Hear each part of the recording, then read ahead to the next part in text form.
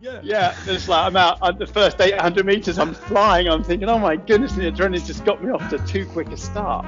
And then all of a sudden the last lap was a slog. And then as I got older, I learned how do I pace myself at the beginning and save something for the end. And that's the same in my communication style as it is in my long distance kind of running now. Welcome to Noah and Adrian Bettridge. This is the podcast that looks at communication and presentation and presence and gravitas and all things spoken word. So Adrian Bettridge is managing partner at Baringa. He has 25 years of consulting experience and now runs a firm, Baringa, with 600 people. And you have 4 children. So I'm longing to know about communication and presence in all its different guises. Welcome. Great to be with you, Noah. Thank you very much. And Baringa's grown a bit since we last chatted. So we're kind of about 850 people now. So we're keep on growing. And so, but no more children. 4 is definitely enough. So we stopped there. Fantastic. Yeah, that's a good balance. 800 people and 4 children. Which is more demanding? Well, I'm more successful at work than I am at home, and I think the secret to thinking about my home life is I always tell myself it's about the long harvest. Yeah, It's where you're sowing seeds, you're nurturing, and the harvest is going to come in years to come. So don't expect any returns, any fruit from your labour in the short or medium term. It's the long harvest. Nice. That's what keeps me going. Nice. Okay. I love a metaphor. We're going to talk about metaphors later. Thank you for that. So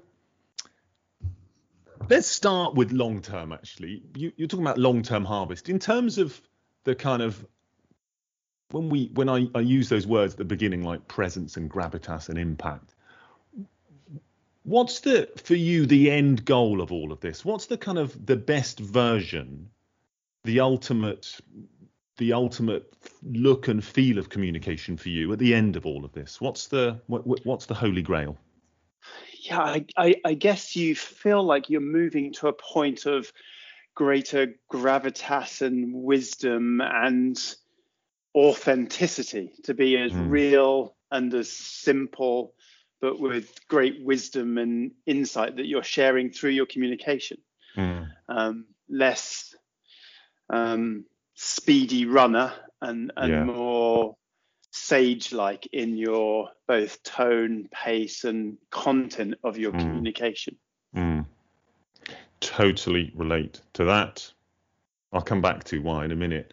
Now I'm going to tell you why now, because it's on the front of my mind. I did something, I was talking about work, being part of an online conference yesterday, and I was slightly dismayed at the end of the day. I was lying on the bed just before putting my daughter to bed, and I watched the recording. They'd sent the recording through, and I saw this guy, who is me, working really, really hard, like energy popping out, like, and I was kind of slightly so it's when you just said that ease, that's what I also would like to kind of find, that ease.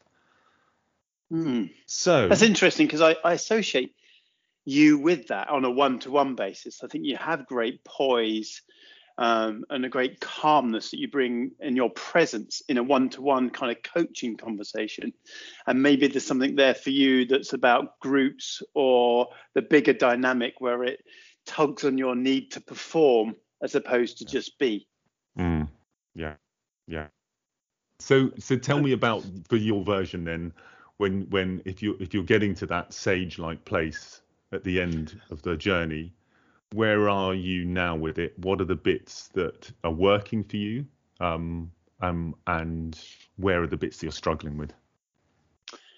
Yeah, I guess over time I feel like I've become more of a unified individual.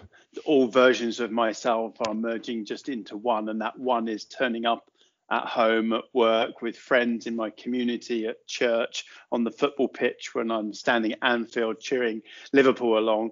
So I feel like I've become more integrated rather than having different personas and different tones and voices and thinking I need to please in those different areas of my life. They've all started just to merge, maybe just out of old age or wisdom, or those two things come together, feeling less needy to be what the audience needs to be, me to be, but just being me in each of those situations. So I feel that's a journey that over 25 years, I used to show up different in all those different places. Now I'm just showing up as me. So I think the authenticity journey I've been on and the single version of self has been interesting and something that I've enjoyed embracing. The bit I struggle with, particularly when it comes to, I'm standing in front of 1,000 people giving a speech or talking at a company meeting. There's 700 people in the room. I have a low boredom threshold myself, and therefore I tend to project a low boredom threshold onto my audience or my team, and I'm quite pacey. And I like to move quite quickly and keep people entertained, and not for 1 minute I leave people to just feel like I'll just get my phone out of my pocket and check my email because that bloke on the stage is rabbiting on about something that I've heard before. So I need to learn to have greater impact and slow it down rather than feel the need to entertain and project at pace all the time. So that's something that I know I'm guilty of and still needing to work on. So it's almost like you've got a voice in your head going, Adrian, you're probably boring them, so therefore be speedier.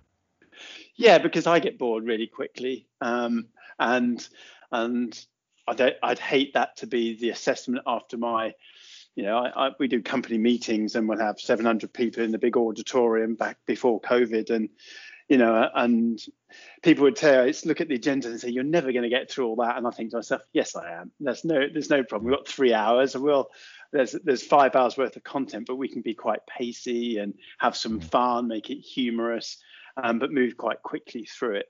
And it does entertain and it's factually delivering everything it needs to, but maybe sometimes you have greater impact when you allow silence into the room and you allow people to just think and you're more real rather than being the entertainer or the road runner kind of running ahead all the time. Just actually be with them at the same pace and not need to be worrying about boring them or worry about boring yourself. How do you bring that silence into the room? How do you consciously start cultivating that? The times it happens most when I'm presenting and when I'm communicating is when I bring some or reveal some personal emotional resonance with the topic I'm talking about. I might talk about congratulating people who have just had children. We have a thing we put up, babies of Baringa, and all these 7-8 people just had babies, and we have a personal moment. And then I might just share something about my baby and when Arthur was born, and all of a sudden I can feel some emotion in my chest, and I go quiet and my voice crackles, and I feel like, I just want to wish those new parents in the room all the best for the first few months, because it's really heart-wrenching time. And all of a sudden you can feel it because I'm connecting it to a lived personal emotional time in my life that I'm now almost sharing and walking in their shoes for a second and seeing how that they might feel, and then wishing them all the best as they come to terms with being responsible for a human being in their life for the first time. And so it's where it becomes emotional that I find it easier to slow down and to then just really connect to kind of more deeper level with the people that I'm communicating with. I remember the first time I came to Baringa, and that was what struck me. Someone took me to make a cup of coffee in your kitchen, and all over the boards were, as you can now call them, Baringa babies. They weren't branded, but I just remember being struck by that it was human. That there is a humanity. So there's something you guys are doing well with that. Can I go back to that point you talked about integration? I love that word of finding as you're progressing in age, you're integrating yourself, and that's a really nice way of thinking at it. How was it then? Tell me how separated it was in terms of professional persona, personal persona, Liverpool on the terraces persona. How did that work? Well, I guess it used to be, because I'm quite a goal-orientated individual. I used to set, I call them goals for roles. So my New Year's resolutions, right? How to become a better son to my parents? How can I be a better brother to my sister and my brothers? How can I be a better husband to my wife? How can I be a better consultant for my job? How can I be a better father to my children? So I used to write goals for roles. Yeah. So that rather than just generic goals like, be more patient or run a marathon, which I had some of those as well. But there were goals for the different roles in my life. And I found that a really good way to help me cover all the bases, because otherwise I could just get sucked into a new year and be thinking, right, I need to progress my career, or I need to, or whatever it might be, quite narrow. When I wrote down all the roles I play in life, then it helped me get a balance of life in writing goals for those different roles. And then which was a really positive step for me. This is going back 20 years. But then over time, I found myself trying to show up slightly different for my mum versus my brother versus work versus at church versus on the football terraces versus at home. And then I found like the goals for roles was good, but I needed to integrate who that person was in each of those scenarios. And I tell you the other thing that really helped me, and this by accident, not by design, was I got really, really busy in just about every area of my life. Having 3 children under 5 just can make you kind of crazy. Becoming a partner in a consulting firm and then a year later resigning to start a new consulting firm. That's kind of crazy entrepreneurial journey. Then a recession hits and you're like, oh my goodness, I need to go sell more work and double down. Otherwise this business is going to go under. Or having responsibility at church as a minister or as a youth leader. It's like, right, I'm responsible with the youth. And my life just got really, really busy. And in the really busyness, I decided that I can't flip-flop between the different versions of me, because I don't have time. Because you were turning up with a bottle of milk to the partners meeting, and because you're like, one minute I'm in a partners meeting, the next minute I'm in front of a CEO of a bank, and the next minute I'm nursing a 2-year-old with chickenpox, and I don't have time to role switch. And so it was the pressure of being under pressure and time constrained that I just said, you know what, I'm just going to be me. If they don't like it. And once I just accepted that the skills I was learning at work were helping me at home. Some of the things I was learning at home were helping me at church. Some of the things I was learning at church were helping me in the workplace with my clients. And all of a sudden I started thinking, actually, rather than seeing these as competing tensions or different versions, see how these different experiences meld together just to make you more rounded and able to be good at each of those roles, because you're cross-pollinating the learning and the personal discovery and the skills building between the different roles. And so I started to accept, 1, I couldn't, and then 2, embracing that I don't want to be different. Actually, I want to be able to stand in front of new senior managers at work and talk about what it's like to come for a dad for the first time and share the challenges I was facing at home. And all of a sudden their connection with the firm and with me just went up. And so I actually saw the bringing together of the different me's into one and just being more authentic in each of those environments I was in as a real blessing and as a real advantage over time. Talk to me about goals. As soon as you were talking about, I loved your expression of goals for roles, and it's a huge thing, that the different roles we have, and I'm fascinated by that. Can we go back a bit for you?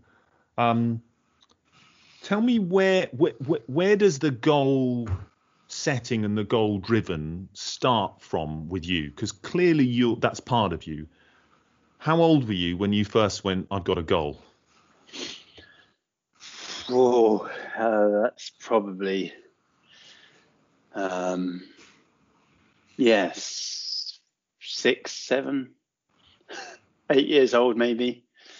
Yeah, get into the Cubs football team, not get subbed, not be on the sideline.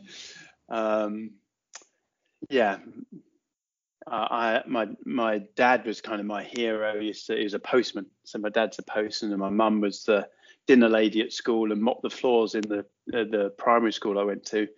And my dad finished his work at 3 as a postman. He'd just done at 3, he's up at 4, and he's finished at 3. And he'd pick me up on his bike, and I'd sit on his sack, his letter sack on the front of his bike, and then we'd cycle around to the field and play football for a couple of hours. So I had this kind of idyllic. We were poor in worldly sense, but I was rich in terms of love and time I had with my dad. And so he was a bit of a hero of mine, and I just didn't want to make him unhappy. And so he'd say, I really want you to do well at school. And I go, okay, yeah, I want to do well at school because you do. And so I had this kind of natural competitive edge around sport and with some of my friends, and then a family environment that just kind of facilitated me wanting to be the best version of myself. And I had a pretty bright and an alert conscience that let me know when I wasn't being the best version of myself. And rather than suppress that and ignore it, I learned to listen to it and think, you kind of let yourself down today a little bit in the way you were. And I think you can do a bit better than that tomorrow. And so that kind of self-improvement DNA or growth mindset, as we'd call it today, was kind of in my head from about 9 years old, and has stayed with me ever since. And to some people that feels like a curse, but to me it feels like the root of all my successes. I think I can be a bit better tomorrow than I was yesterday. And so I get up and go to the gym, or go for a run, or study a bit harder, or put a bit more effort into something, and then look for not just hard work, but then look for shortcuts and life hacks and work smarter, not harder things. And so when you start to have that growth mindset, you start seeing, right, I'm not very good at this. I need to have someone around me who's really good at it. So that then led me into being a good team player and a team builder, recognizing what I'm not good at and what I needed help with. So yeah, it kind of stems from childhood and has stayed with me ever since. And that means I'm quite annoying to live with, and I can be quite annoying to work with. So, because I kind of see it in myself, and then I project it onto my kids. Well, you did really well, son. That's great. I think you might be able to do a little bit better. He's like, "Oh, give me a break, Dad. I just got an A. Why do you have to push me to get an A star?" So yeah, I have to be really careful with an internal narrative that I've accepted and that is comfortable for me, and not to project it onto particularly my kids, because that's caused some tension in the past. I've learned that lesson the hard way now. So I loved the description of your dad picking you up and putting you on the bicycle and going out and playing football. And I'm curious about that, the relentlessness, if you kind of received that as a message from him of go out, my son, and do it, or if that was just, it almost sounds like with you, it was kind of just in your DNA, it was there. Yeah, it's kind of my parents worked hard, really hard. I mean, and would say things like, my mum would, say, oh, it's either shoes this month or food. And stuff like that, right? So I knew that they were working there. Where were you growing up? We grew up just outside Watford, so that's kind of where I was born, in Watford General Hospital. We lived just around there, and we weren't like destitute by any stretch of the imagination. We were in a council house, and that we eventually bought off the council over time, and just didn't have many luxury items at all. So it was. Holidays were a tent somewhere in a camping site near a beach somewhere, and that was our sort of holiday stuff. But I didn't know any of this. It's only on reflection. I got to about 12, 13, and I was in secondary school, and most of my friends were just a lot more well off than we were as a family. And I'd go to their house and I'd be, oh my goodness, they got a tennis court in the garden. This is nuts. How on earth do you have? So I'd learn hang out with my friends and look at their parents and what jobs they do. And they were like the CFO at BP, or they were the HR director at Marks and Spencers. And my dad's a postman, and my mum, washes the floors after school. And I'm like, yeah, okay, so yeah, career's going to be quite interesting because that links to money. And then I got sick and I had to stay off school and they couldn't leave me at home. So I went and sat in the post office with my dad for a day. And so I sat and watched him sort letters for like 4 hours of sorting letters, and looked at the environment and the culture and the people. And I kind of sat there and said, I'm not going to be a postman. And I just made that decision. It's like, right. All right. And then I found out my friend's dad, we had a careers thing, and he came and spoke at school, and he was a lawyer. And I worked out that lawyers earned like 30 grand when they started work, which is more than my dad earned after 25 years in his job, sort of thing. So I was like, right, so careers really are important. And so I thought, I need to do well at school. And so I decided to stay on and do A levels, which my mum and dad were like, oh, okay, yeah, you can do that if you want, or you could just get a job, And I was like, I think I'll stay and get A levels. And then when I went to university, I remember my mum saying to me, she said, you can't avoid work forever, So I was the first person in my family to go to university, and I kind of saw education and that kind of opportunity to make sure that I could provide for my family in the future in a way that perhaps my parents hadn't been able to do for us. They'd got so much right for us as kids, but I wanted to make sure that, I didn't have to have that, is it shoes or food? It was like, yeah, I'm going to go out there and make sure I earn money. And so earning a good wage for myself and my future family that didn't exist at the time kind of was sewed in my heart and head when I was about 13, 14 years old. So, yeah, I was quite driven in that regard because of the circumstances of which I'd grown up in.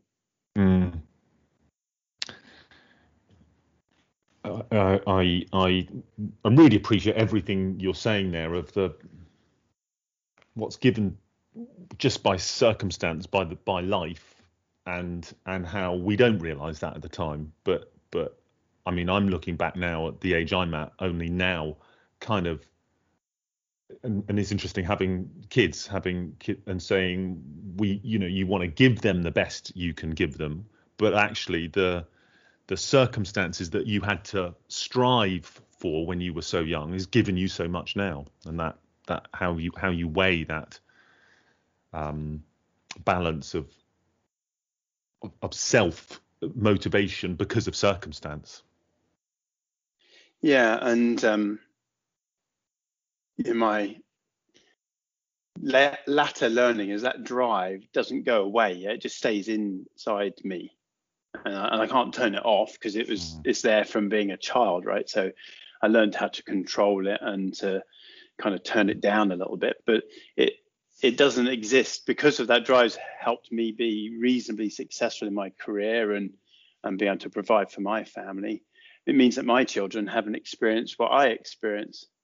So I look at them and I think, we've had my oldest son's 20 years old and he's probably been to 20 countries in his life by the time he's 20, and I left the UK for the first time when I was 17. First time I left the country, sort of thing, and on a school trip. So yeah, he's experienced more of the world and more. He had iPhones and iPads as teenagers, as you do in this day and age, and I think have I spoilt my children in my drive to be successful? Have I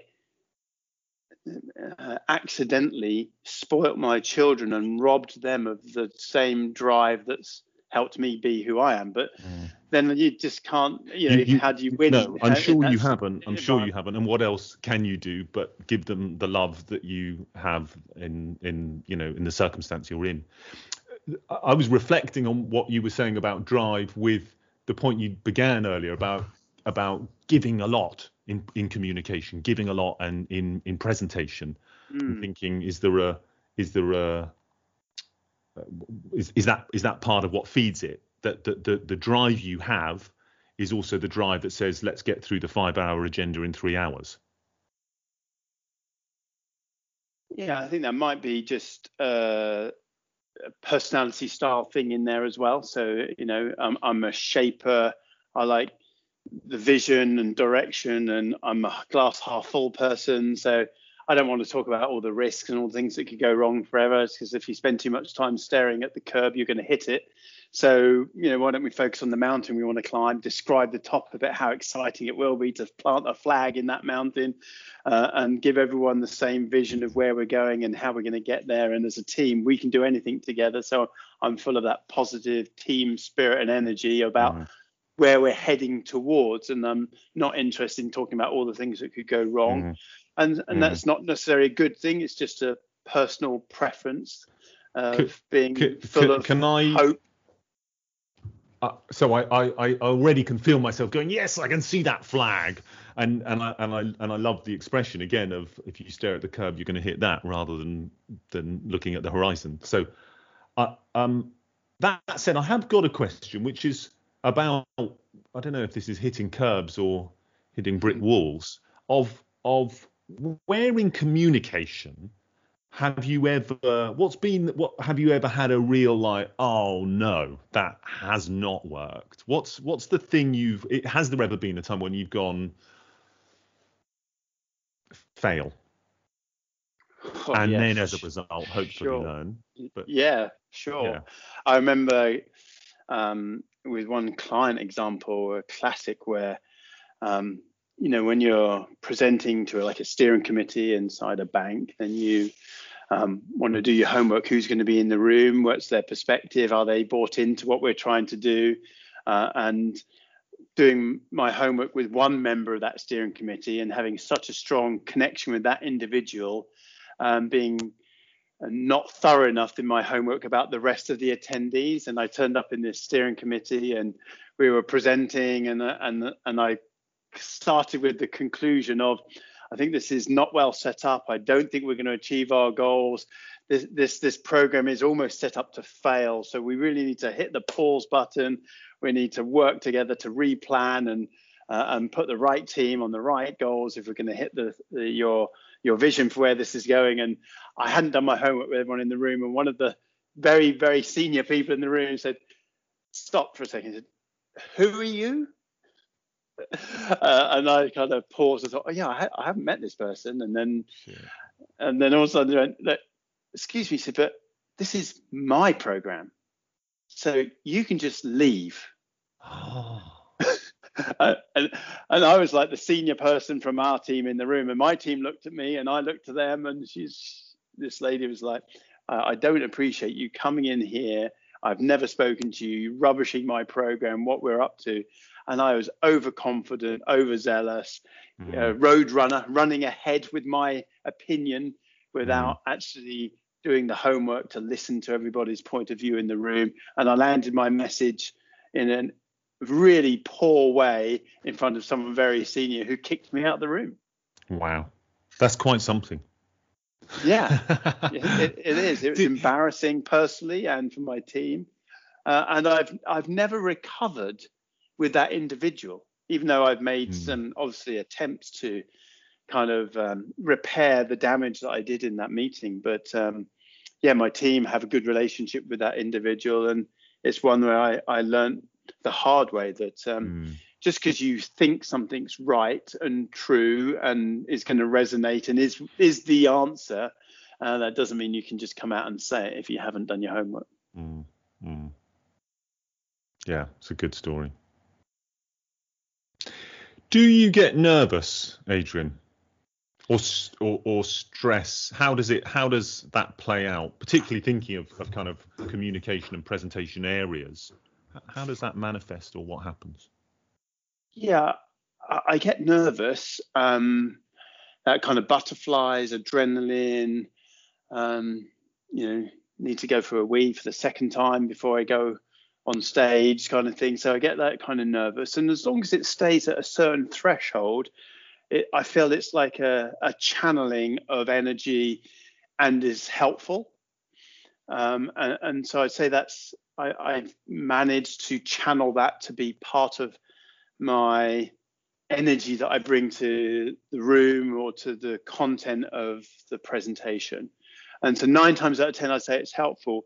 Sometimes it can mean I rush the beginning parts of things so I can dive in and sprint out of the blocks. And everyone's like, whoa, whoa, whoa, hey, calm down. A bit like that meeting where I fluffed my audience. I can do that not by being too calling the punches too early, but just by rushing. And so I need to be really careful that the adrenaline doesn't, just like in a running race, I'm a runner, right? So that when I train, I'm doing certain pace per miles, and I know exactly what's going on. So when you're in a race, I'm like when I was at school, I was like a 1,500 meter runner. This is great. I'm winning. Yeah. Yeah. It's like I'm out at the first 800 meters. I'm flying. I'm thinking, oh my goodness, the adrenaline just got me off to too quick a start. And then all of a sudden, the last lap was a slog. And then as I got older, I learned how do I pace myself at the beginning and save something for the end. And that's the same in my communication style as it is in my long distance kind of running now. That I need to be careful not to be too quick out the blocks with that adrenaline and that nervous energy. I'm so ready to get started that I'm jabbering. Yeah, like I'm doing now. Yeah, no. I'm appreciating the pace. Okay, can we move into the medium we're in here now? So we're speaking. We had to start this call again because we were all out of sync in the last one, and that's now just a part of our way of communicating these us with our little heads and our headphones. What's been your experience of this as a mode of communication? What are the best bits for you? And the flip side is what's the worst experiences you've had?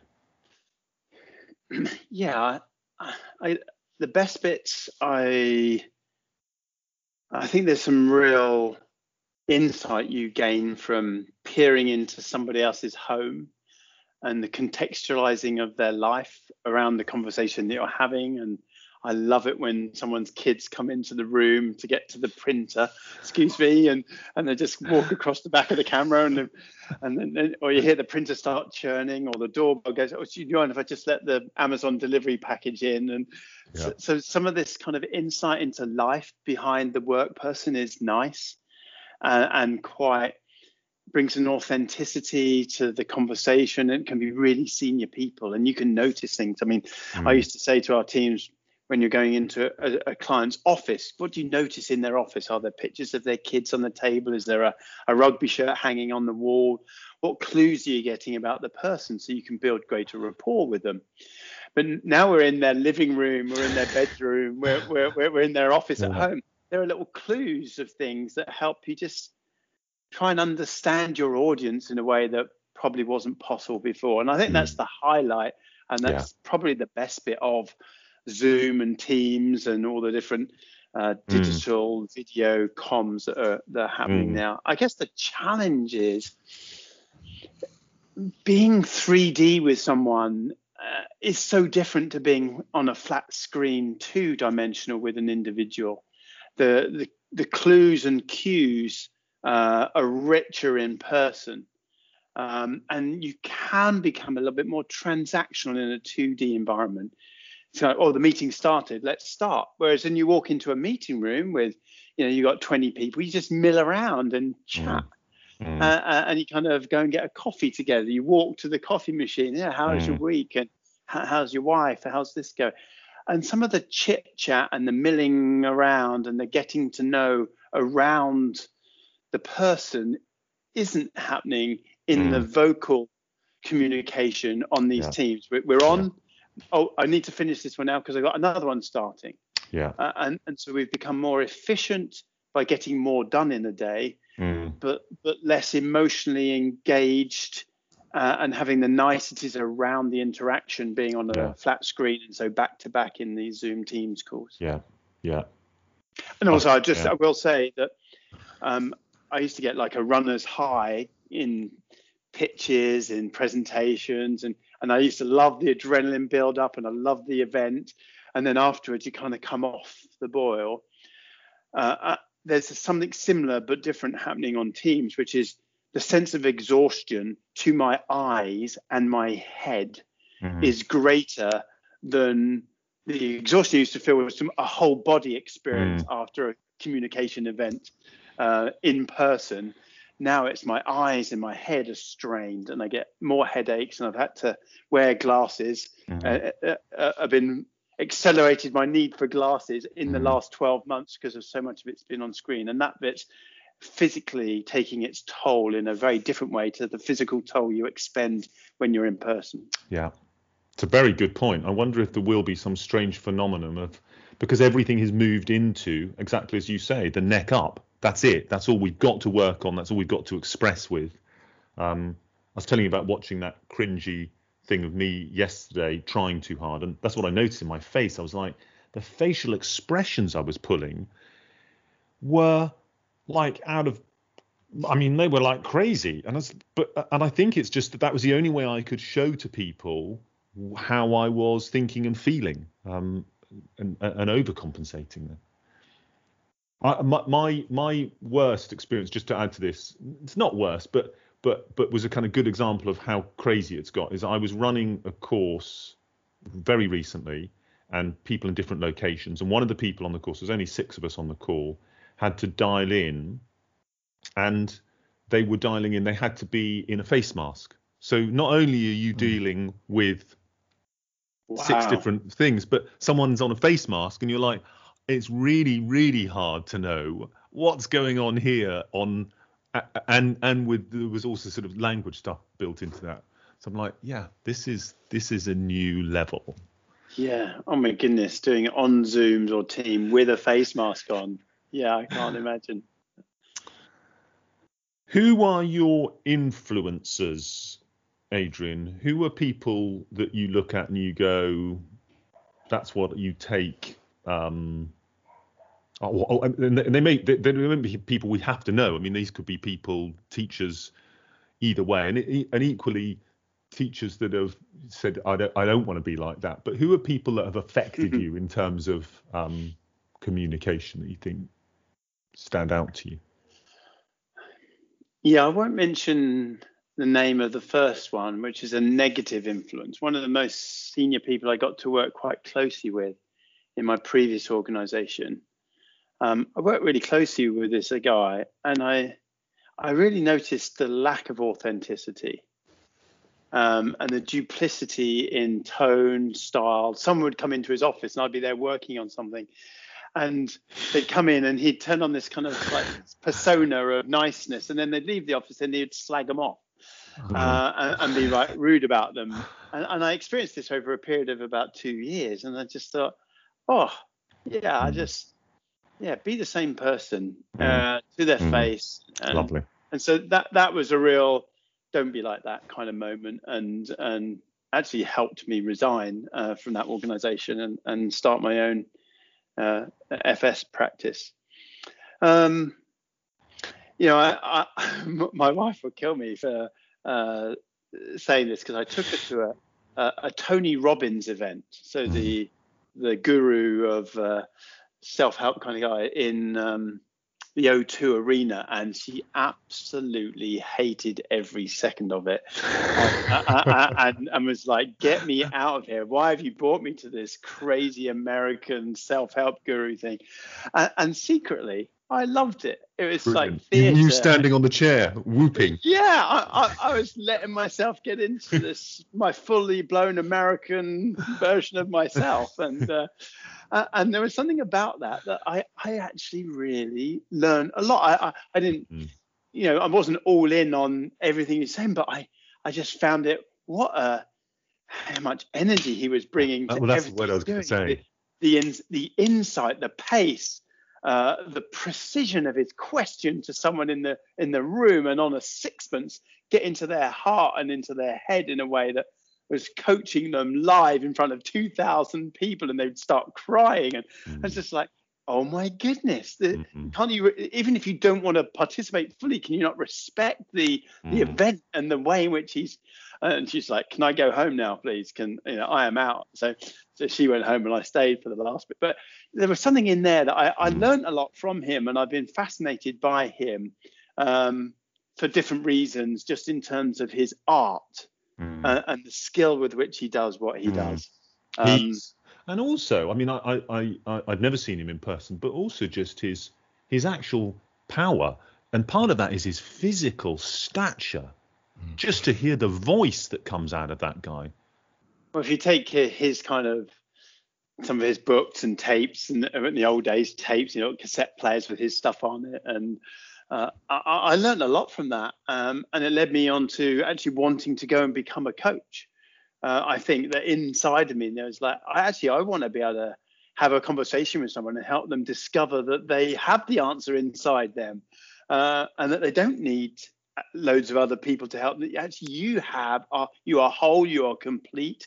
And so I went and did 2 years ago, went and did my executive diploma in coaching, to learn how to be a professional coach. And so, but there was a lot of humor and learning. We even did the walking the hot coals. So shoes off, socks off, and walk over the hot coals. It was at that point my wife was like, "Oh, you are not having serious." A glass of wine." I was all in, and it was a fun experience. But I learned a lot from him, and okay. I had a lot of respect for his art and the way in which he discharged what he had said he was going to do with everybody, with every ounce of his being. Okay. I only have 2 more questions for you, although some more may develop along the way. But let's. I'll ask you my penultimate one, which is, what are your routines? I like the word rituals because I'm quite into rituals. But what are your routines that you do in order to get you ready for any kind of pitch, meeting that matters, presentation? Yeah, great question. I think there's a couple of things that I always do. So quite a long way out, I try to visualize what it is that I want people to feel, experience, walk away with from that event in a month's time or whatever it is. Then I flip to the analytical, right, let's get the content, the storyboard and the structure. And the other people are helping me pull that together, and we're crafting the slides or the script or whatever it might be. And then that goes on for a big chunk of time. And then right towards the end, I kind of shrink all of that preparation down to just several key messages. Like it could be, I don't know, there might be 100 slides, and in my head, I've got it down to 7 points in my head. And then I have to just free myself of all of the prep in the day before. So I can't do all the hours before. I need to be completely free. Walk around a park, just breathe in the air, think about other things. I might just ring my dad, or I might ring someone that's nothing to do with the event. So I have to eject all the preparation so I can turn up fully present. Otherwise, the preparation gets in the way of the performance and in the way of the communication. So there's a big visualization thing, there's an analytical preparation thing, then there's a get my physiological self ready to be in flow state, not hindered by my preparation. And that just means walking, talking, to getting in flow. Yeah, and maybe even having a nap. I saw this great presenter, and I invited him to come and present something to the company, and we did all the preparation stuff. And then like an hour before, I said, "Are you all set?" And he said, "Do you mind if I just go over there and just have a little sleep?" And he went and lie down under the chairs in this conference center, slept for like 20 minutes as a nap. And then when he woke up, he was free and in flow and was able to just be himself in that moment. So, yeah. That's a really good description. Really nice process, and makes sense. Thank you. Okay. So my final question is, what's next? And I suppose, I mean, in terms of this journey, we talked about at the beginning getting into this place of being more integrated, and a word I came across recently was vital. What's next for you? Well, there's a coaching element of helping other people hone their craft, be more authentic, show up as themselves, give them platforms to present, and using what I've learned to coach others to do more of it and give them little opportunities and a feedback loop so that they can excel. So I've got quite a big leadership development, succession planning, leaders of leaders thing going on in my head around helping other people learn some of the things that I've learned and take some shortcuts, don't go the long way that I went, and giving them some opportunities to do that. So that's one thing that's weighing on my mind as both a responsibility and an opportunity to coach other people in this art of being themselves and communicating well. And then for my own personal communication, I'm desperate to get back physically with people. As a company, we used to meet 5-6 times a year as a whole company. And in the last year, we haven't done that at all. They've all been Zoom or Teams meetings. So I have a real longing to be in a room with people, both the partner team and the full company team. So that's a real urge that I have to, reacquaint myself with the physical world and be in those moments.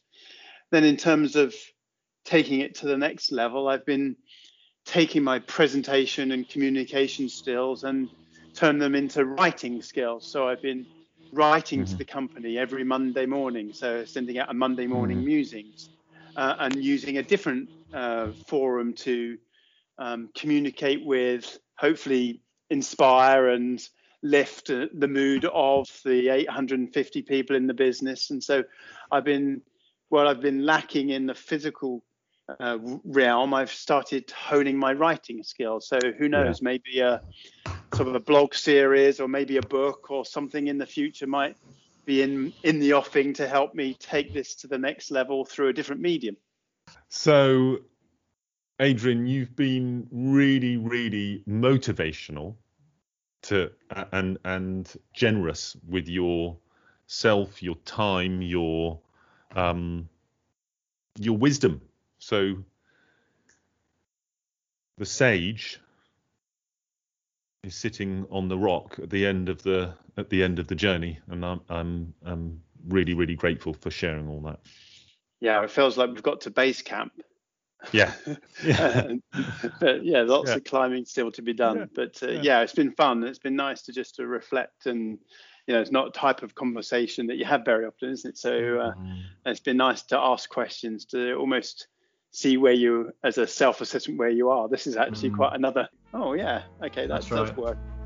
So this has been interesting and useful for me as well, and I hope it's useful to your listeners. So thanks, Noah, and thanks, Dom.